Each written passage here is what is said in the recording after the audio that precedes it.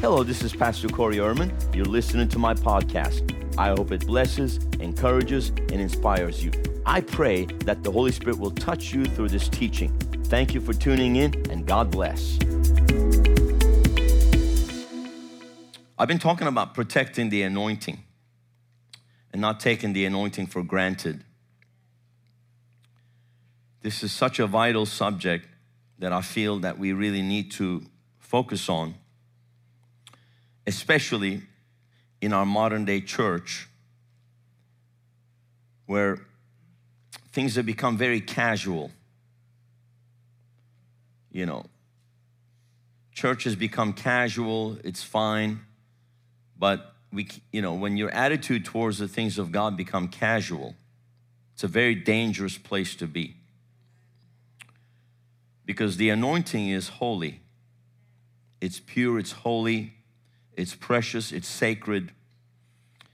And when we come around the things of God, we have to come with a holy fear. And if we ever lose that holy fear towards the things of God, see, I'm not talking about the kind of fear that, when the Bible says God's not given us a spirit of fear, but a spirit of power, love, and a sound mind. I'm not talking about the kind of fear where it's an evil fear. I'm talking about a holy fear, which is a reverential, worshipful, high respect and honor towards the things of God. If you'll go with me to Leviticus chapter 10, we're going to see the two sons of Aaron. Aaron was the high priest. He was called alongside his brother Moses, because Moses said, God, don't send me alone, send somebody with me. He said, okay, I've called and anointed your brother Aaron, who eventually became the first high priest. And there were two different orders of the priesthood. One was the Aaronic priesthood. That was basically through the line of Aaron, Aaron. I'm just looking at you over here, my God. It's not Aaron, it's Aaron. The guy introduces himself at the media meeting as Aaron.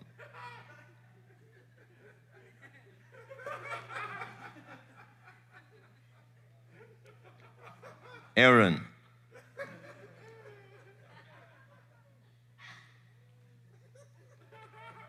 Aaron was the high priest, and his sons were in line to become high priest, to serve alongside him in the order of the high priest. And then there was the Levitical order. The Levites were all the other priests that served along with the high priest and his family, his sons, in all the ministerial, priestly operations and functions in Israel. At this time, they had the tent of meeting. The temple had not been built yet. God had commanded Moses to build a tent, a tabernacle, that he could tabernacle with his people. The word tabernacle means to dwell among them. He says, build me a tent that I may come and dwell among my people. See, God's always desired to dwell among his people. God always has desired to be with his people, to have fellowship and to dwell among them. That's what the Garden of Eden was. It was the first dwelling place of God, where God came and walked with Adam and Eve in the cool of the day, and the breeze, which really the Spirit of God would just come and just blow through the Garden of Eden, and God would come and fellowship with them and speak to them. And they had this intimacy with the Lord. Face to face. Imagine God came and breathed the breath of life into Adam's nostrils. Imagine the closeness and the intimacy and the face-to-face closeness that Adam had with God. As soon as he opened his eyes, he was right there. He was looking in his very image, like looking in the mirror. And God spoke, "Be fruitful and multiply. Replenish the earth and subdue it and have dominion over it." Think about it. God blessed him and breathed it into his nostrils. I mean, the intimacy they had. So everything else after that was just a type and shadow of the things to come, right? There's a tabernacle, a tent of meeting. Bible says when Moses finished building the tent, the glory of the Lord came and filled the temple, the tent of meeting like a cloud. Moses could not even enter in. The glory of God came. What is the glory of God? It is the highest intensity of the anointing we can experience here on earth. It's the highest intensity of the presence of God, the anointing we can experience here on earth is what we call the glory of God. Now, under the old covenant, people saw that he came like a cloud. Now, I have never seen the cloud, but I felt the cloud. I knew the cloud was in the place. I've had people tell me during services like this when, the presence of God was so thick, it felt like you could cut it with a knife. The whole place was electrified and charged. It felt like the very air particles were thick. Because the glory of God, the intensity of the anointing, the presence of God was in the place. And the glory of God is usually something, you see that when the glory of God comes, it fills usually a place or a whole area. It was said about the Welsh revival back in 1903 that the glory of God had descended upon the whole region of Wales. Over 80% of the people were converted and born again. Pubs shut down. People would literally go to the pubs and they would not be able to lift the beer mugs off of the counter and begin to shake under the power of God. The beer mugs were literally stuck and frozen to the counters, and pubs shut down. The rugby team shut down. Nobody wanted to go. They would have church all day long. And the glory of God was so thick, they say, if you read some of the things from the memoirs and from the eyewitness accounts of some of these revivals, and I've read all of these. Some of these books are out of print, but you can actually search and find things on the internet now.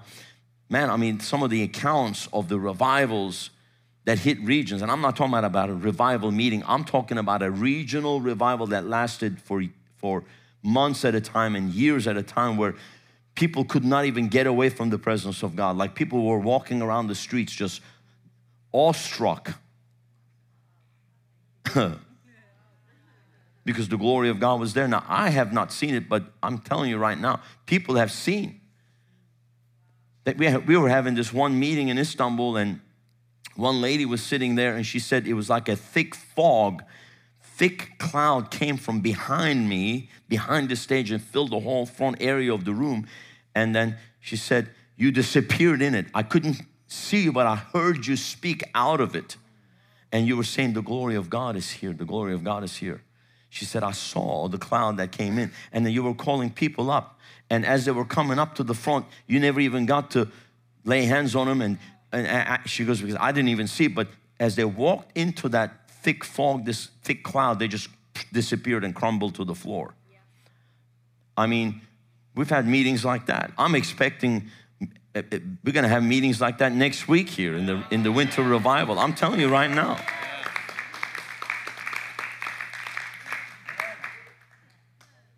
And so when Moses built the tent of meeting according to the pattern that the Lord gave him, amen, Bible says the glory of God came and filled that tent of meeting, that tabernacle of meeting, like a cloud.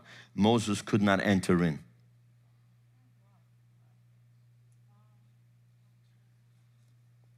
Hallelujah. Then later on, you see the same thing with the temple. When the 120 Levites and the priests and the Asaph and Jeduthun and the singers and the psalmists singing together and all in one accord, and the trumpets and the musicians marching, and when Solomon's temple was completed and they were all singing and decreeing and declaring that the Lord is good and his mercy endures forever, the Bible says suddenly the glory of God came and filled the temple like a cloud.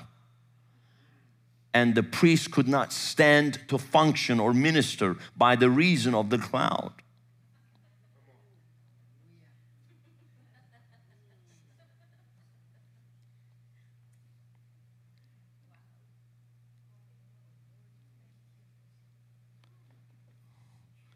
So when the glory of God comes and you begin to experience the glory of God, see, now you've stepped into another realm.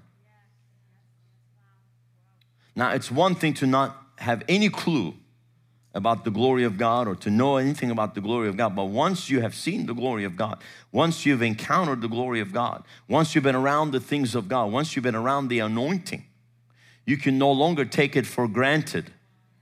You can no longer treat it like something common. And you cannot come around the things of God with this casual attitude. Hallelujah.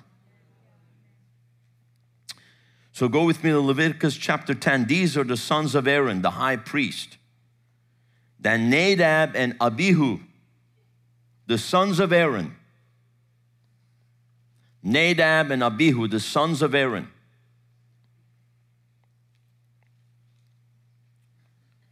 Each took his censer and put fire in it and put incense on it and offered profane, another translation says strange and unholy fire before the Lord, which he had not commanded them. And fire came out from the presence of the Lord and devoured them or killed them. And they died there before the Lord. Isn't that interesting? What happened? Strange fire, profane fire, unholy fire. Some Hebrew scholars have researched that and they say that it was unauthorized fire.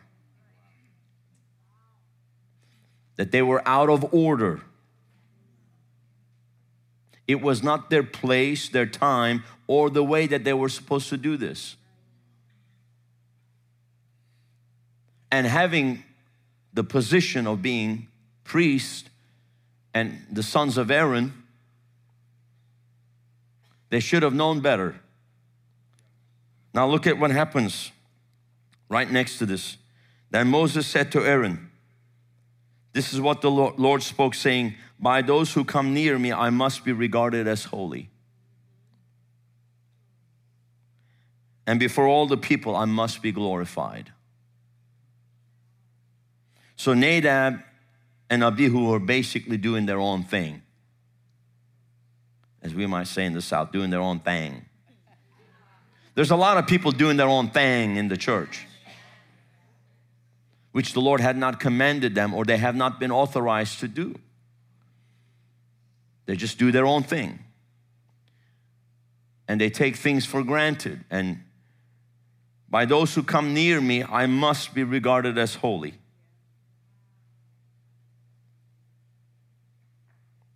Amen. And before all the people, I must be glorified. Now look at this, what it says in Amplified. This is what the Lord meant when he said, I and my will, not their own, will be acknowledged as hallowed by those who come near me. And before all the people, I will be honored. And Aaron held his peace, or Aaron said nothing.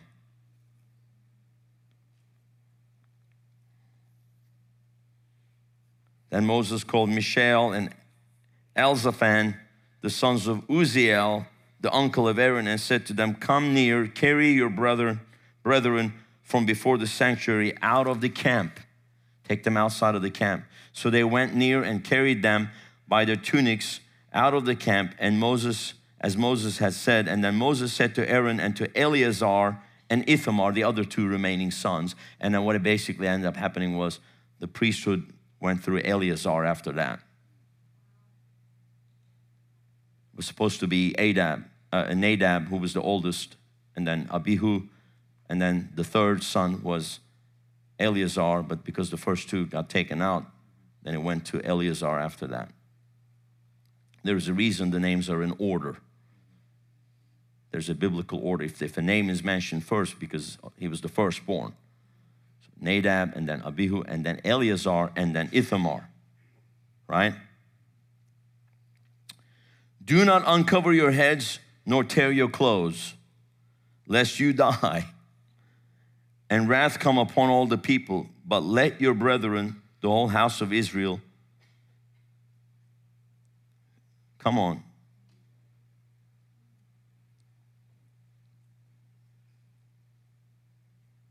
So they were not even allowed, lest the anger of the Lord is kindled against you. Bewail the burning which the Lord has kindled. You shall not go out from the door of the tabernacle of meeting, lest you die, for the anointing oil of the Lord is upon you. And they did according to the word of Moses. So they were not even allowed to grieve after the two brothers that died. He says, because the anointing is on you, and your place is in the temple. Stay here. Don't go outside the camp. Don't go after this.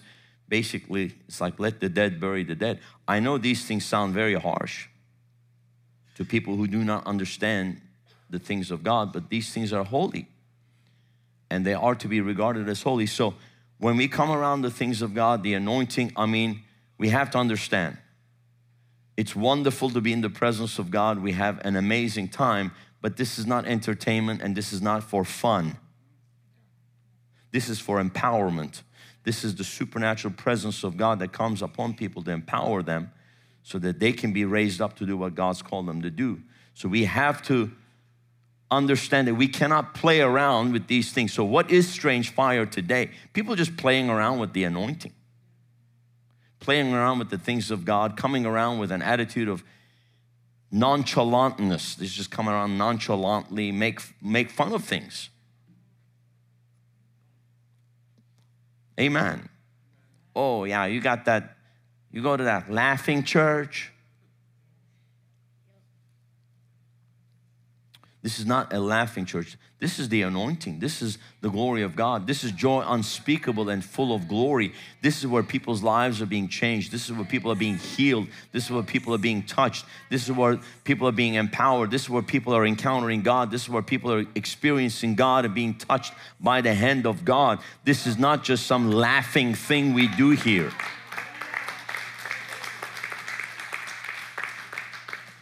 And unfortunately, a lot of people don't understand it. They're too quick to run their mouth and criticize and mock what they don't know and understand.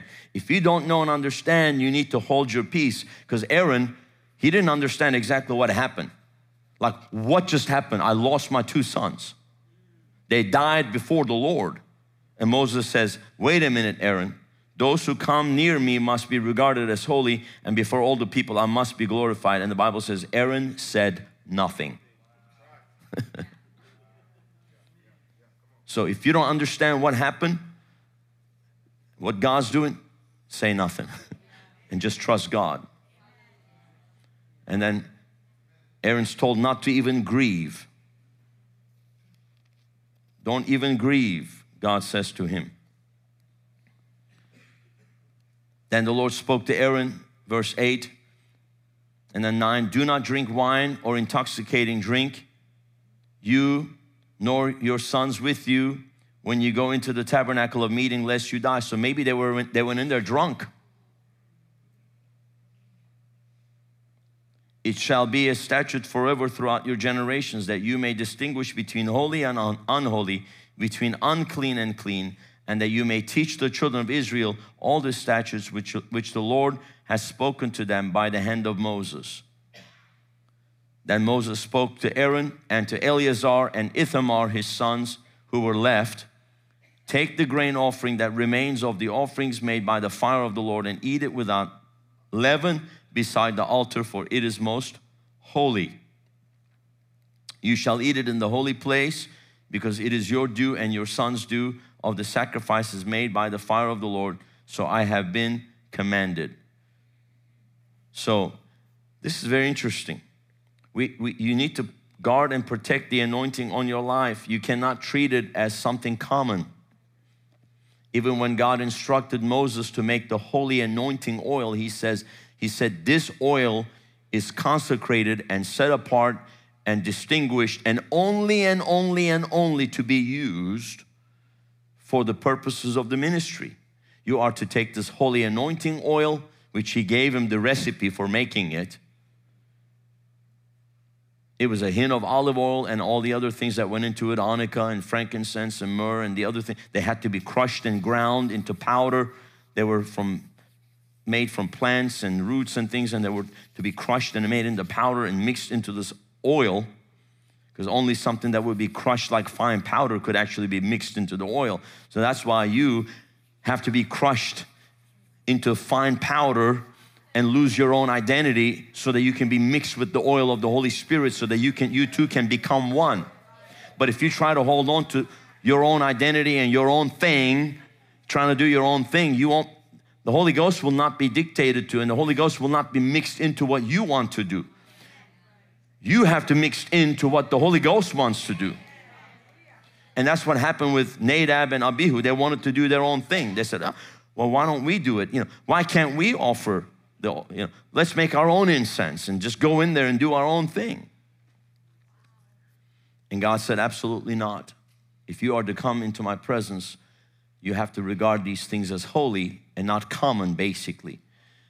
And then the holy anointing oil that Moses was commanded to make, God said, take this, anoint Aaron and his sons and all the priests, anoint their clothing, anoint all the pieces of the tabernacle, everything, put the oil on that to consecrate and dedicate them by the anointing to be holy unto the Lord, and then put it on all the furniture and all the different utensils that are to be used for the purposes of the ministry. So basically anything and anyone that was to be used in the ministry, in the service, to bring honor and glory to the Lord was to be anointed with that oil. And he says, do not make anything resembling this oil. Don't make anything like it and use it for another purpose. Amen. Hallelujah.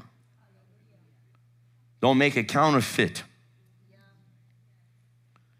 And so you have to be careful about the counterfeit. There's a lot of counterfeit that goes around parading itself as the Holy Spirit, but it's not the Holy Spirit. To me, in the modern day church, whatever goes around the flesh that tries to parade itself as the Holy Spirit is strange fire. When it's not the Holy Spirit, but you claim it's the Holy Spirit, now you're in danger of strange fire. Well, the Holy Spirit told me, the Holy Spirit's leading me, the Holy Spirit said this, that, and it's not the Holy Spirit. That's why you got to be very careful not to throw it around like the Holy Spirit did this and the Holy Spirit said that, because if it's not the Holy Spirit, you're playing around with the fire. Now, we're not under the Old Testament, so we don't have fire coming out and destroying and consuming people in an instant, but you see their lives begin to be consumed and go into a downward spiral because now they've made a mockery of the anointing. We are not to make a mockery of the anointing. And I warn people all the time, be drunk in the Holy Ghost, but don't play around with it. Don't fake it. I'll never forget, I had this couple visiting Istanbul and they knew Dr. Rodney, so they called me. They said, we're in Bulgaria, we're gonna be coming over to Istanbul. We'd like to meet with you. We've been around with Dr. Rodney. We've been in some of his meetings and we're ministers, we travel, we do meetings and stuff like that. So when they threw Dr. Rodney's, name out, and then this was a long time ago, so we didn't have iPhones or nothing, no FaceTime, I couldn't even text him quickly, Today I texted him in the morning. He texted me back. We're talking about something in Africa. But it was very hard to communicate when you're talking about 2003, very hard to communicate back in those days. You understand me? So I wasn't able to check up on him, and they called me and, they said, we're in town, we'd like to meet with you. So I said, okay. So they came to the service, and then they had a few pastors with them that they had brought with them from Bulgaria. And they asked if you could, just greet the people. So I gave them the mic. It was a big mistake. It's my early days of ministry. That's why I hold the mic now. I hold the mic with super glue. So the guy took the mic and he started doing some weird things. And the pastors he had with him had these weird manifestations that were going, and it was like, all of a sudden I was grieved in my spirit. And then he goes on and he falls on top of people. He starts kissing them on the cheek. He says, God's anointing you, is giving him this sloppy, wet kisses on the cheek. And he grabbed this one guy. It was this Turkish guy, Muslim, first time in church. And I don't know why they stuck him in the front row, but some usher didn't have the wisdom and stuck him in the front row. And he goes and grabs this guy and he's kissing him on the cheeks and he pulls him down and he rolls him down to the ground and he's wrestling with the guy. He's on top of the guy. It looks, even in the natural, it just looked gross. And as he's doing that, rolling around, I found an opportunity. I went and grabbed the mic out of his hand and said, well, praise the Lord and let's move on. And then, and I said, thank you for sharing with the people. Would you please have a seat? And I had to rescue the meeting back because they would have gone. And then he comes to me. He's trying to rebuke me. What have you done? You grieved the Holy Ghost. I said, stop it. You are a guest, first time in my church, and you took advantage of me. You said you want to share some testimonies about what God was doing in Bulgaria, and now you're going around giving sloppy, wet kisses to men and pulling them into the ground and wrestling with them on the floor, saying that it's the love of God. I said, that's the most disgusting thing I've ever seen in my life. That was profane and strange fire. And don't you tell me that was the love of God. It was the Holy Ghost. That was the grossest display of flesh I've ever seen, and strange fire. That's exactly what it is. Just this disgusting thing that you did in my church was strange fire. And I want to have nothing to do with you. And his wife wanted to be so drunk in the Holy Ghost. It was all fake. She goes, woo, I'm so drunk. And she's walking, wee, I'm so drunk. And I said, stop it. Stop playing with that. And I've seen a lot of things over the years. Sitting in my office after the service when we're having this, she's sitting there, she goes, wee, and she falls to the ground, flopping around, and then she gets back up. 10 seconds later, she's sitting there looking at me. Wee, I'm so drunk. I said, actually, this is not joy. It's some other weird thing you're doing. Wee. And then I said, stop it now. And then she stopped and sat there, still trying to be nice to them, serving them some Turkish tea, you know. She almost knocked the tea over on my desk. Wee, doing her wee thing. I said, you're actually not drunk in the Holy Ghost. You're actually very phony and fake. And so don't have anything to do with me. And they said, well, tomorrow we're going on the streets and then we're gonna go and we're gonna love on people. And I know what he meant. He just go grab people. We're gonna love on people. And then they did that thing, and then they came back another time. They were gonna do the same thing again, and I, of course, wouldn't have anything to do with him.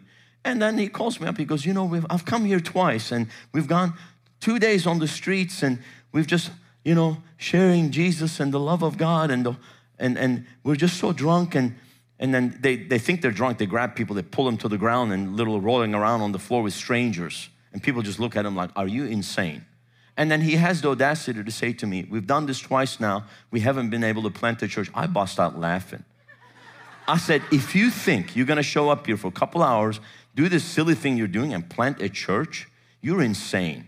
I said, we've been here busting our butts, preaching the gospel day in, day out, passing out Bibles, discipling people. You know how hard it is to establish ministry. You think you're gonna come here playing this game. And so I've seen a lot of weird and flaky things over the years, and people just parading around saying that it's the Holy Spirit and making a mockery of the anointing. These are holy things. Just because we're here, we have joy, it doesn't mean that we're just playing around, playing a game here.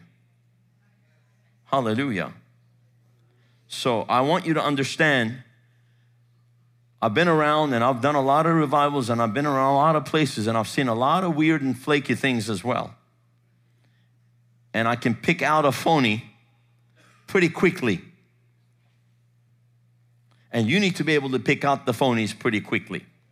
Otherwise, people will come around you pretending to be anointed, but they're going to be a bunch of fruitcakes. And you'll wonder, what asylum did you escape from? Amen. So protect the anointing. Don't make a mockery of it. These are holy things. Approach these things with the fear of God. Keep your hands clean, your heart pure. Hallelujah. And don't be out of order. So people show up here all the time. You don't know the stuff we have to deal behind the scenes. They show up, they're prophets, prophetesses, and whatever, and they want to go around prophesying to people. And we stop them. They take offense. I really don't care. I don't know who you are. You can't just come around here, do your own thing. Well, the Holy Ghost led me here. I'm supposed to. I had a guy show up here one Sunday morning. Holy Spirit led me here. I'm supposed to preach this morning. I said, seriously? So go sit down, sir. I'm supposed to preach here. I said, no, you're not. I'm preaching this morning. And I have a word from God to preach. Well, you grieving the Holy Spirit? No, you are grieving the Holy Spirit. Actually, don't try to come at me with that thing. You are the one grieving the Holy Spirit. You have no authority in this place. You are out of order. Go sit down. I will not. Then I'll call security. And you'll be thrown out of here. And if you don't obey, you're going to go away in handcuffs. And we've had people leave here in handcuffs because they thought they could come on and take over the service and do things. One guy came up here, was trying to grab hands with the ladies. She said, I want to pray over them. I said, no, you will not. Well, he was high. People didn't realize he was high also. And he goes out and mouths off to the deputy, and the deputy put him in handcuffs and took him out. And then I had some undiscerning person thought that I was a very, unloving pastor. It's because I love the people that I won't let him come and put his hands on people. You don't know who that guy is.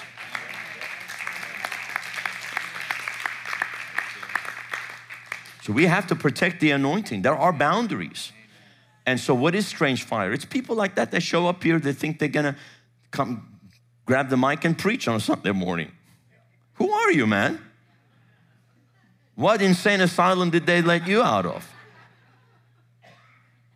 I have a word from the Lord. I have a word from the Lord as well. Go sit down in the back row right there. And security, stand right there and keep an eye on him.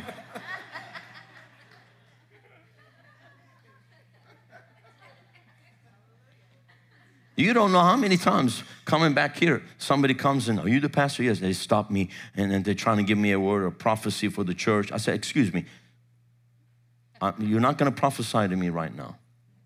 You're not going to prophesy to this church. Oh man, you should have seen, oh my God, the Good News New York with Dr. Rodney. I was in charge of security on the night services. When security meaning, I was like the liaison because they had 17 unions. One guy had to move the cone, and then we had to call the other guy. The other guy had to come and move it two inches over because it was in the wrong place.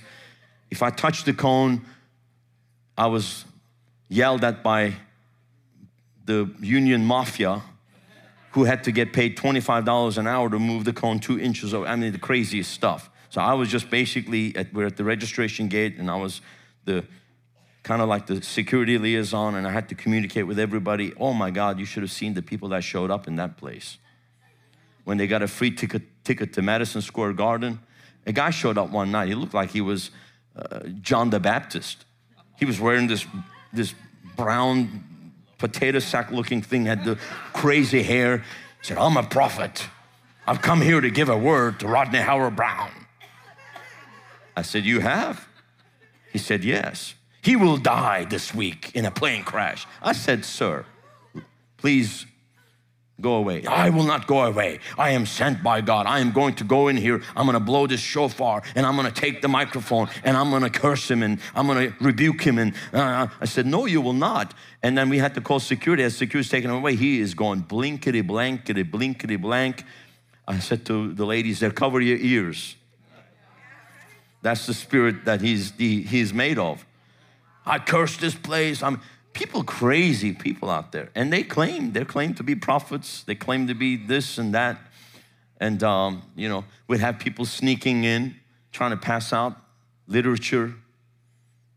And then we tell them, you can't pass out literature here. What do you mean? Well, this is not your meeting. Well, I'm going to pass out literature. No, you are not authorized to pass out literature. Well, this is for the kingdom. I understand. Maybe it is, maybe it is not, but you can't.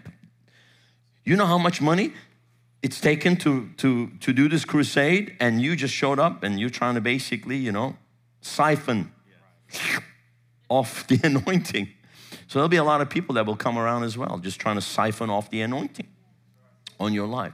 You have to also protect yourself and the anointing on your life, because people will come, instead of pressing into the anointing for themselves, they'll try to suck on the anointing on your life, and they'll try to ride your coattails because they're not willing to pay the price.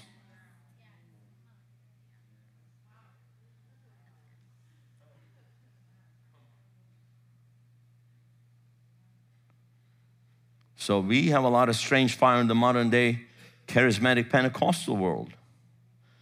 There's just as much idolatry with some Pentecostal charismatics than Catholics and others. They have their own little trinkets. I was in this one place, they came out, the 4 guys came out wearing white tunics, carrying around a mock-up of the Ark of the Covenant.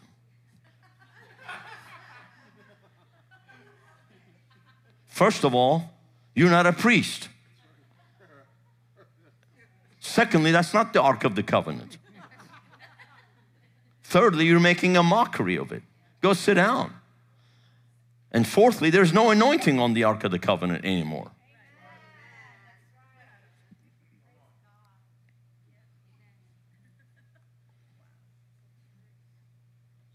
And they're still looking for it, trying to find it. I'm absolutely sure it doesn't exist anymore, or God hid it somewhere so that people wouldn't worship it. Because if they actually found the real thing, everybody around the world, and it would be most of the American church first to go worship it.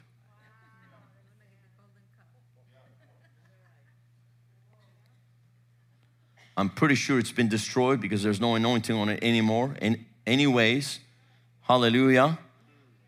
And there's no more tabernacle, tent of meeting, and there's no more temple, because Peter says, don't you know that you are the tent? And then Paul says, don't you know you are the temple? Your body is the temple of the Holy Ghost. Your body is the temple of God. And so the anointing is on you, the glory of God fills you, so that means you've got to make sure that you keep this pure and not make a mockery of the anointing. Don't merchandise the anointing for selfish gain and for personal profit, and don't use the anointing to manipulate people. Don't abuse the anointing. And don't live the kind of life that will bring reproach on the body of Christ, where your life becomes a mockery. Where people think, oh man, you're this anointed person, but then you make a mockery of the anointing, and they look at your life and they see the hypocrisy. So live a life that honors God. If I am God, and if anyone is to come and approach me, they have to come and approach me with honor and a holy fervor. Hallelujah.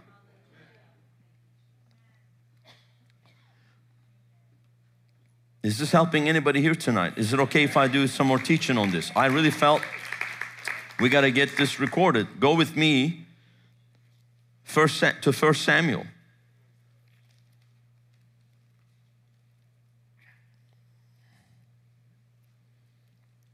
Another high priest, several generations later, named Eli.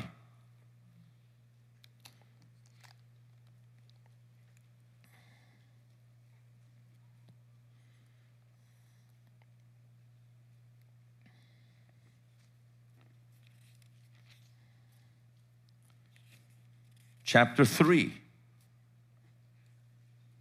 verse 1. Now the boy Samuel, remember Samuel was raised up, he's a young boy. God's called Samuel supernaturally. I mean, he's born and God's hand is on him. He's come into this time by a divinely ordained plan and purpose for his life, because God has a plan and purpose for the nation of Israel. Now the boy Samuel ministered to the Lord before Eli, and the word of the Lord was rare in those days. There was no widespread revelation. What does that mean? The word of the Lord was rare in those days. They just didn't have the word. They didn't have any regard for the word.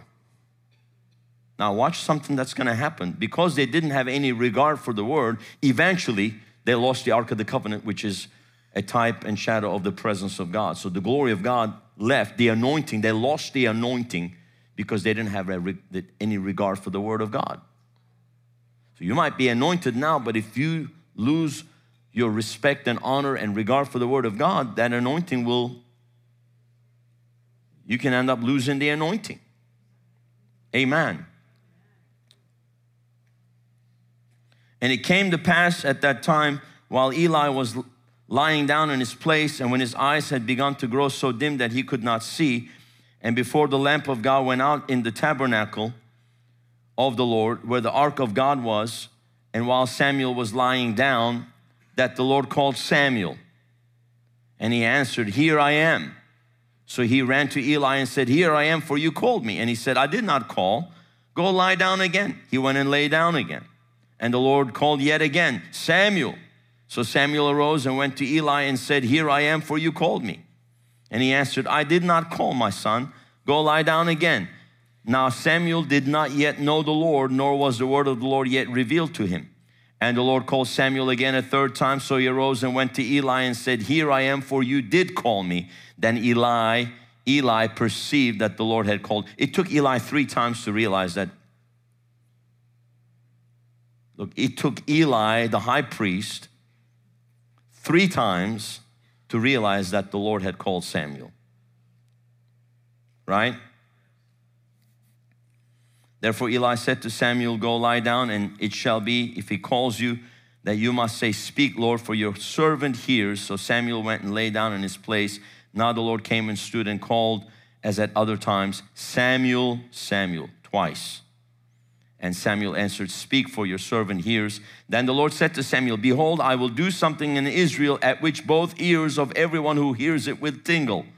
In that day I will perform against Eli all that I have spoken concerning his house, from beginning to the end. For I have told him that I will judge his house forever for the iniquity which he knows, because his sons made themselves vile." Remember, Aaron was the high priest. Nadab and Abihu was his sons. Now we have another high priest. Many generations later, his name is Eli. And his sons have become vile, and Eli has not dealt with them and corrected them. Because his sons made themselves vile, and he did not restrain them. And therefore I have sworn to the house of Eli that the iniquity of Eli's house shall not be atoned for by sacrifice or offering forever. So Samuel lay down until morning and opened the doors of the house of the Lord, and Samuel was afraid to tell Eli the vision. Then Eli called Samuel and said, "Samuel, my son." He answered, "Here I am." He said, "What is the word that the Lord spoke to you? Please do not hide it from me. God do so to you, and more also, if you hide anything from me of all the things that he said to you." Then Samuel told him everything and hid nothing from him. And he said, "It is the Lord. Let him do what he seems good to him."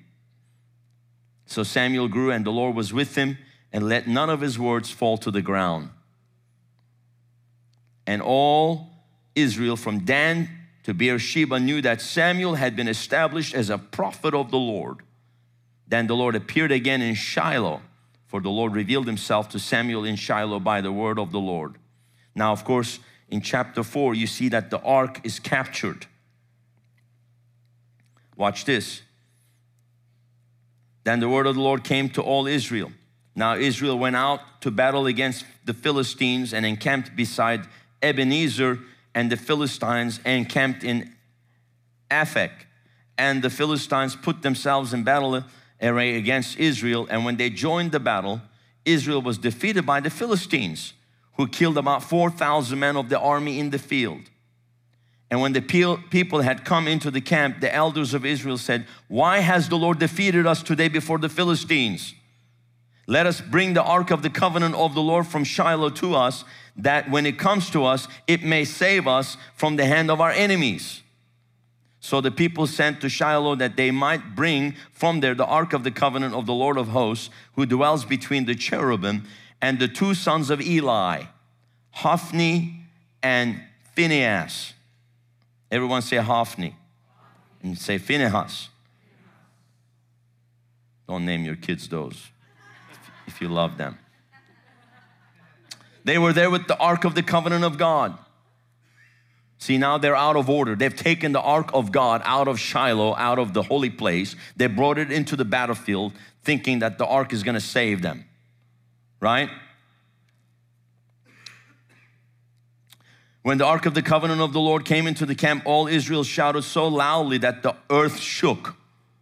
Now when the Philistines heard the noise of the shout, they said, "What does the sound of this great shout in the camp of the Hebrews mean?"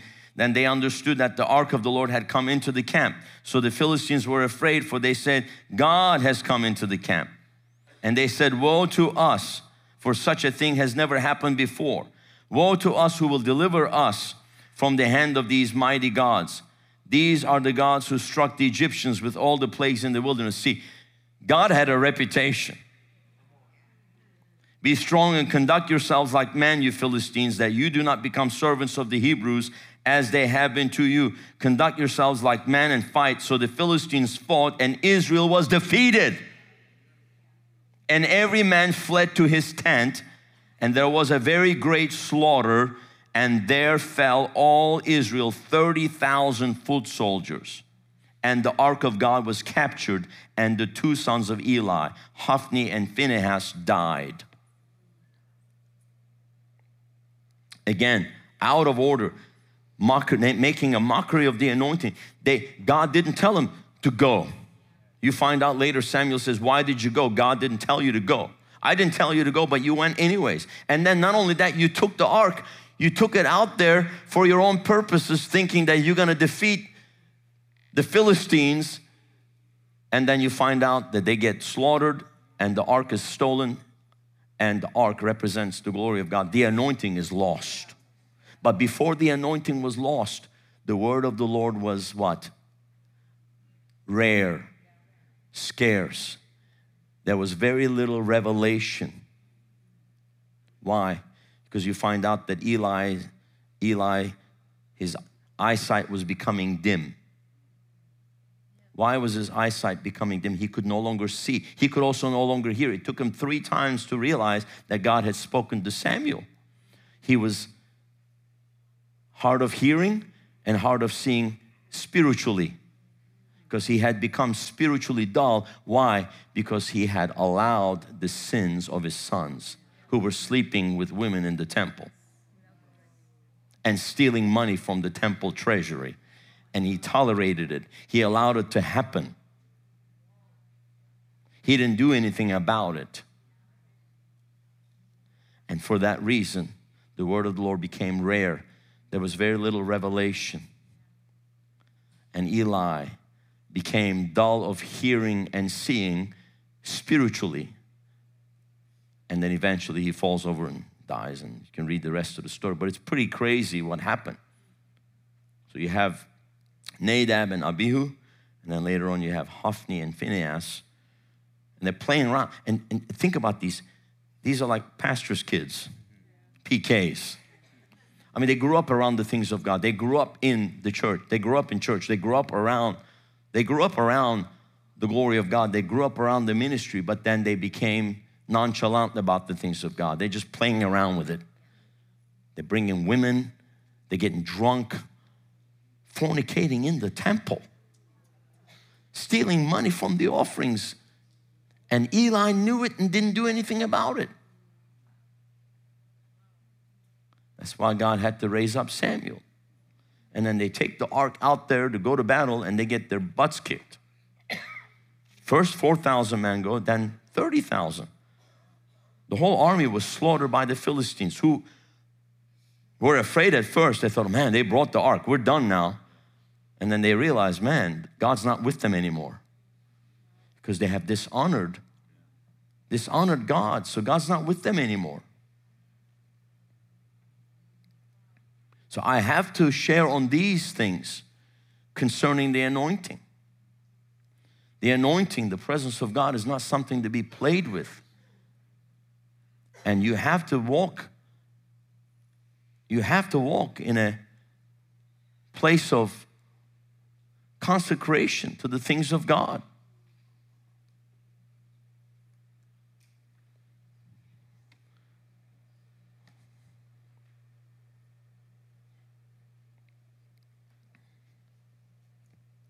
So they went into battle without the word of the Lord and without the anointing, and then they lost the ark. The ark was taken away, which is a type of the anointing. So I cannot share on the anointing and not share on these things, because we have to treat the presence of God with the utmost respect.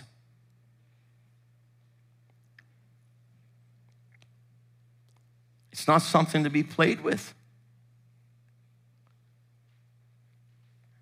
And we got a lot of fake it till you make it type of attitude in the church world these days. You don't have to fake anything. And you don't have to be trying to siphon off somebody else's anointing. There's more than enough anointing for everyone. There's more than enough anointing for everyone.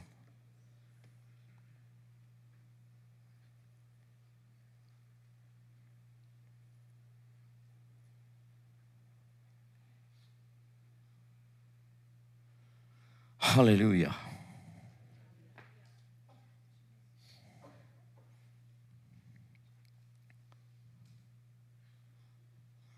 Pastor, could we just go ha ha ha ho ho he again?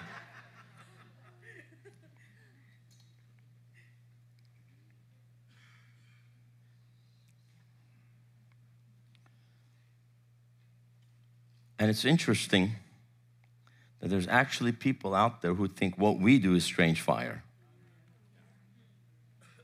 That guy that's having the cessationist conference wrote a book called Strange Fire and attacking the move of God, attacking tongues, attacking healing, attacking miracles, naming people by name, because they don't believe that the gifts of the Spirit and miracles are for today.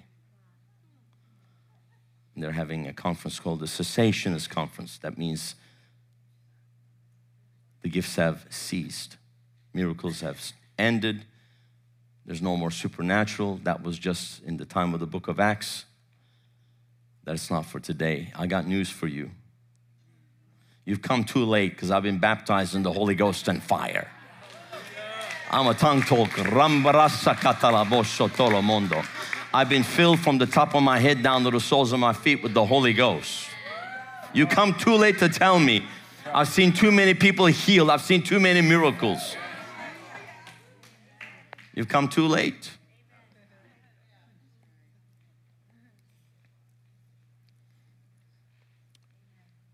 Somebody said, well, why doesn't God deal with those people? He will.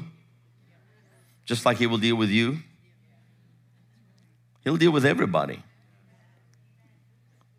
But I'm going to tell you right now, what's going to happen in the last days, the glory of God, the intensity of the anointing is going to increase. And when the intensity of the anointing increases, you understand what I'm talking about? That's when the judgment will come. Because higher the glory of God, higher the judgment for those that touch the glory. So right now, we are in a time of grace.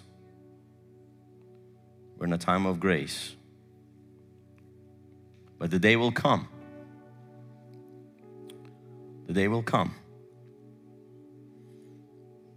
The days of Ananias and Sapphira might come. Everybody wants the days of the Peter's shadow. But right before the days of Peter's shadow was the days of Ananias and Sapphira. When the Bible says the fear of God came upon the church. And for those that were outside, the Bible says they dared not join them. But then the Lord was adding to their numbers daily, such as those that were being saved. That means there were still people coming to the church. It was just like, hey, if you're going to go to that church, you better know. You better know you're living right. I wonder if that's why they had cemeteries in the backyard of some of those churches, you know.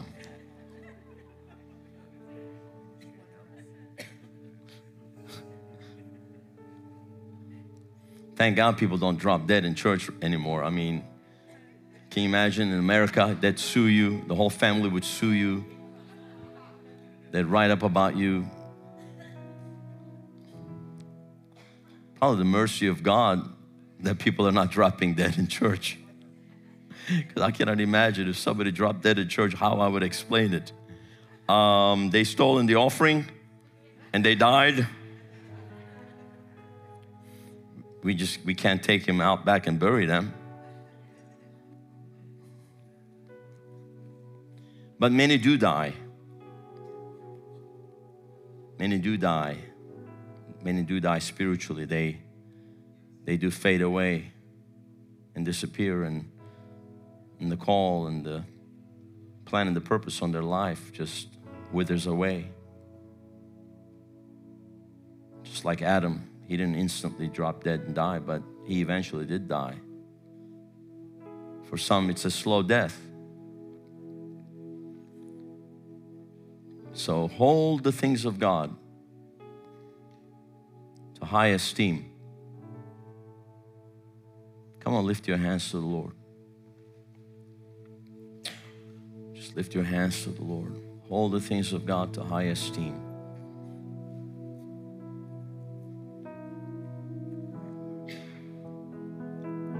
God's going to give people a chance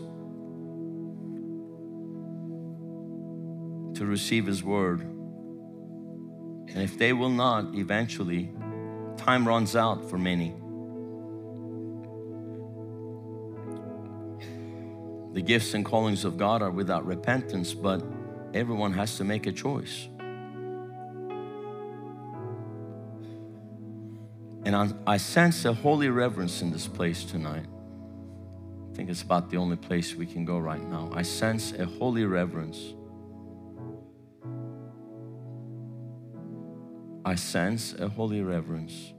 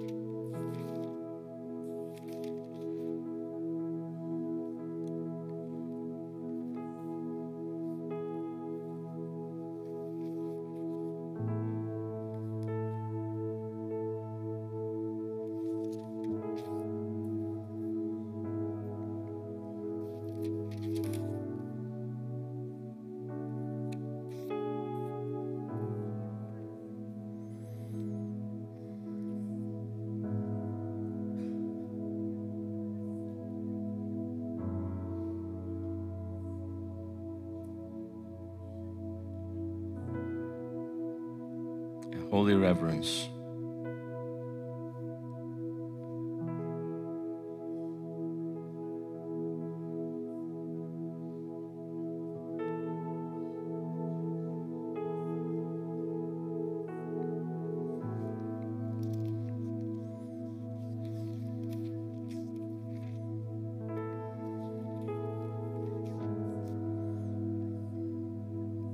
I believe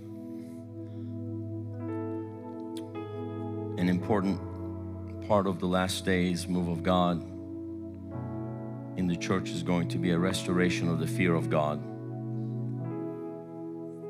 In Isaiah chapter 11,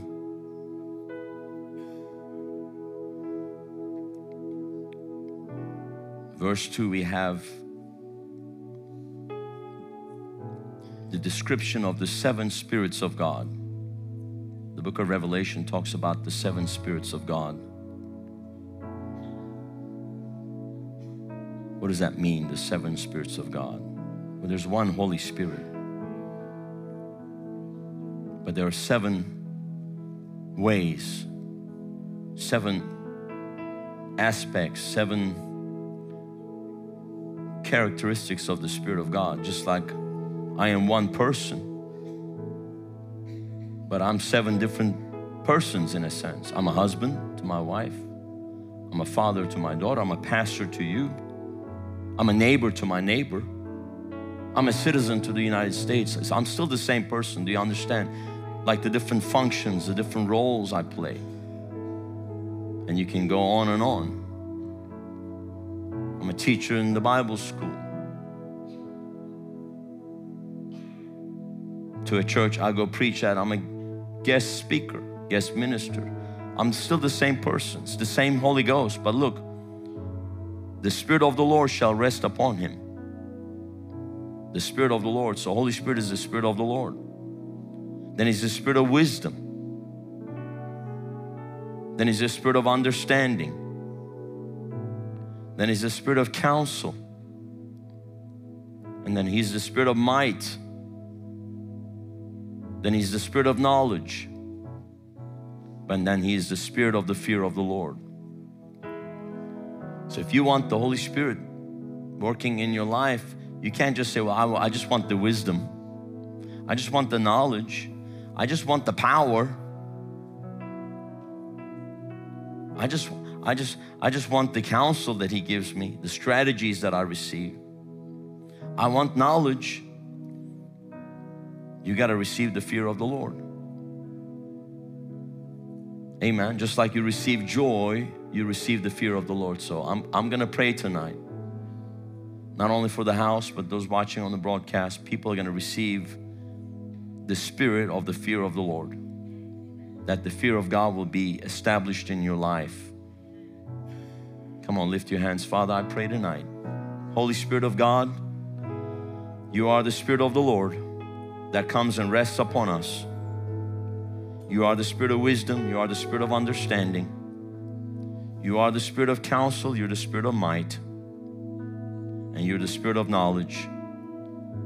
But You are the Spirit of the fear of the Lord. And I pray tonight for each and every one of us that we receive tonight, as we receive tonight, that You would come and fill us. Fill our hearts, fill our lives with the fear of the Lord.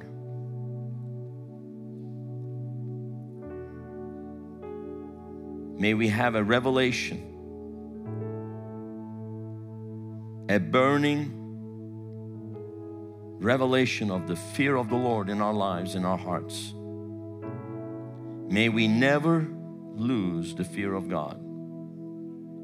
To turn to the left or to the right.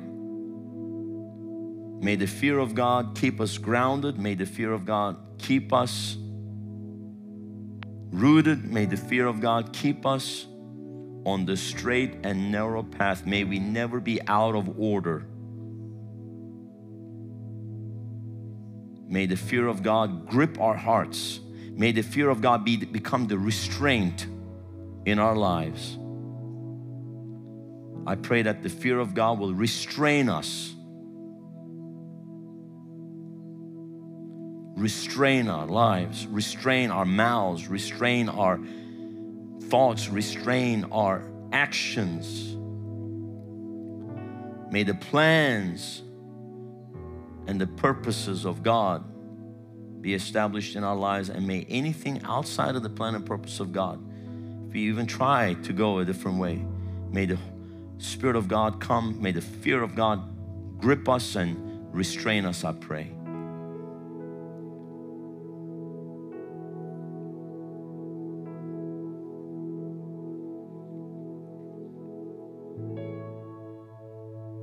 Hallelujah.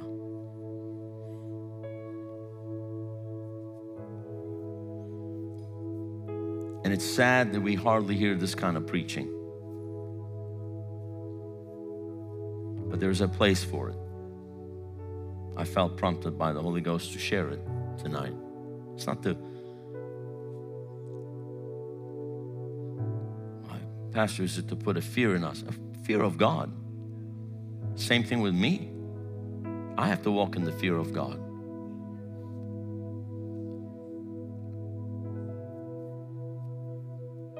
And there was a great minister in the 80s. He was a big, Jim Baker, he talks about it publicly. He ran the PTL network. At the time, it was the largest Christian television network, Praise the Lord network. And he ended up going to prison. Fell. Not just adultery, but embezzlement of funds, misuse, misappropriation, money, a lot of money stuff is really why he ended up going to prison. And a minister was visiting him and he asked him, he said, at what time did you stop loving Jesus that you ended up in this position? He said, oh, I never stopped loving Jesus. I'm not here because I stopped loving Jesus. He goes, I stopped fearing Jesus. I stopped fearing God. I thought I could touch all this stuff and there would be no consequences. And that's why I ended up here. Because there are consequences. There's grace, but there are consequences. There's no grace to override disobedience. There are some things grace cannot do, and one, grace will not override disobedience. Now, and grace will not cover up sin. Now, if you do repent, grace will help you overcome the sin. But you realize he still went, he repented. As soon as he got into prison, he repented, but he was still there years. Because there are consequences. There are just certain things. The Israelites, they could have made the journey. They didn't, so 40 years. The consequence was that one generation would perish in the wilderness after 40 years.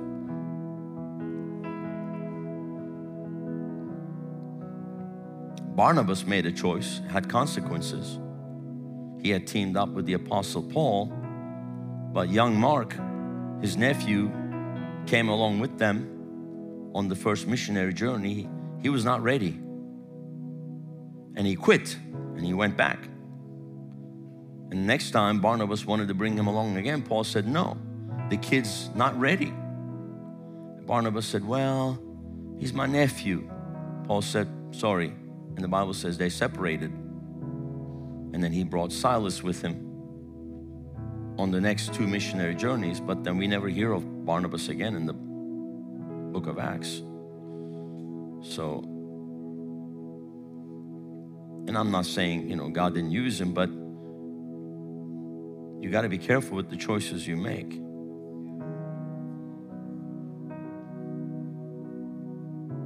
But thank God, later on, Paul writes and says to Timothy, bring with you John Mark. He's become very useful for the kingdom. So eventually he grew up and he wrote the Gospel of Mark, which is basically the Gospel of Peter. But he just wasn't ready. He got thrown in, he wasn't ready.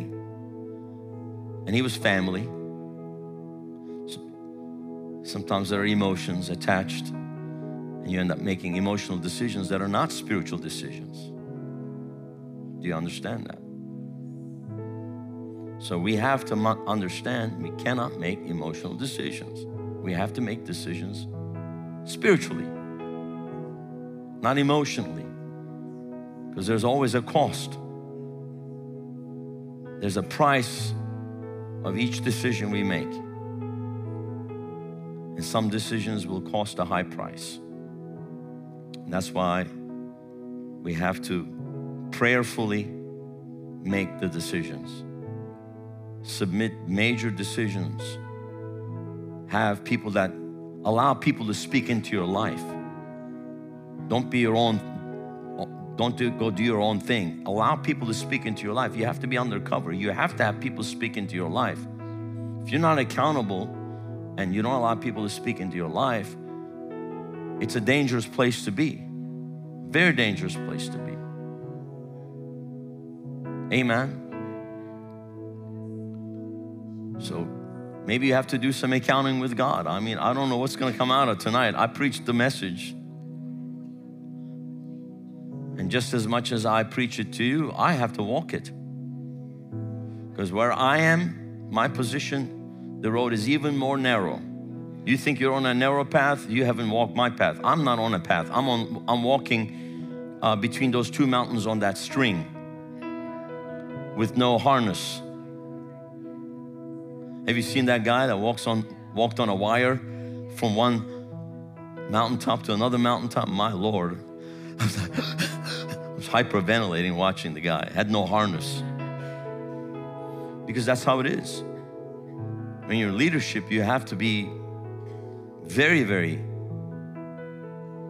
very, very careful with your decisions, because it doesn't only affect you, it affects others. That's why the enemy likes to take out leaders, because he takes out one leader and then another 1,000, 2,000, 10,000 fall by the wayside because they have their eyes on men. But not everybody can handle that.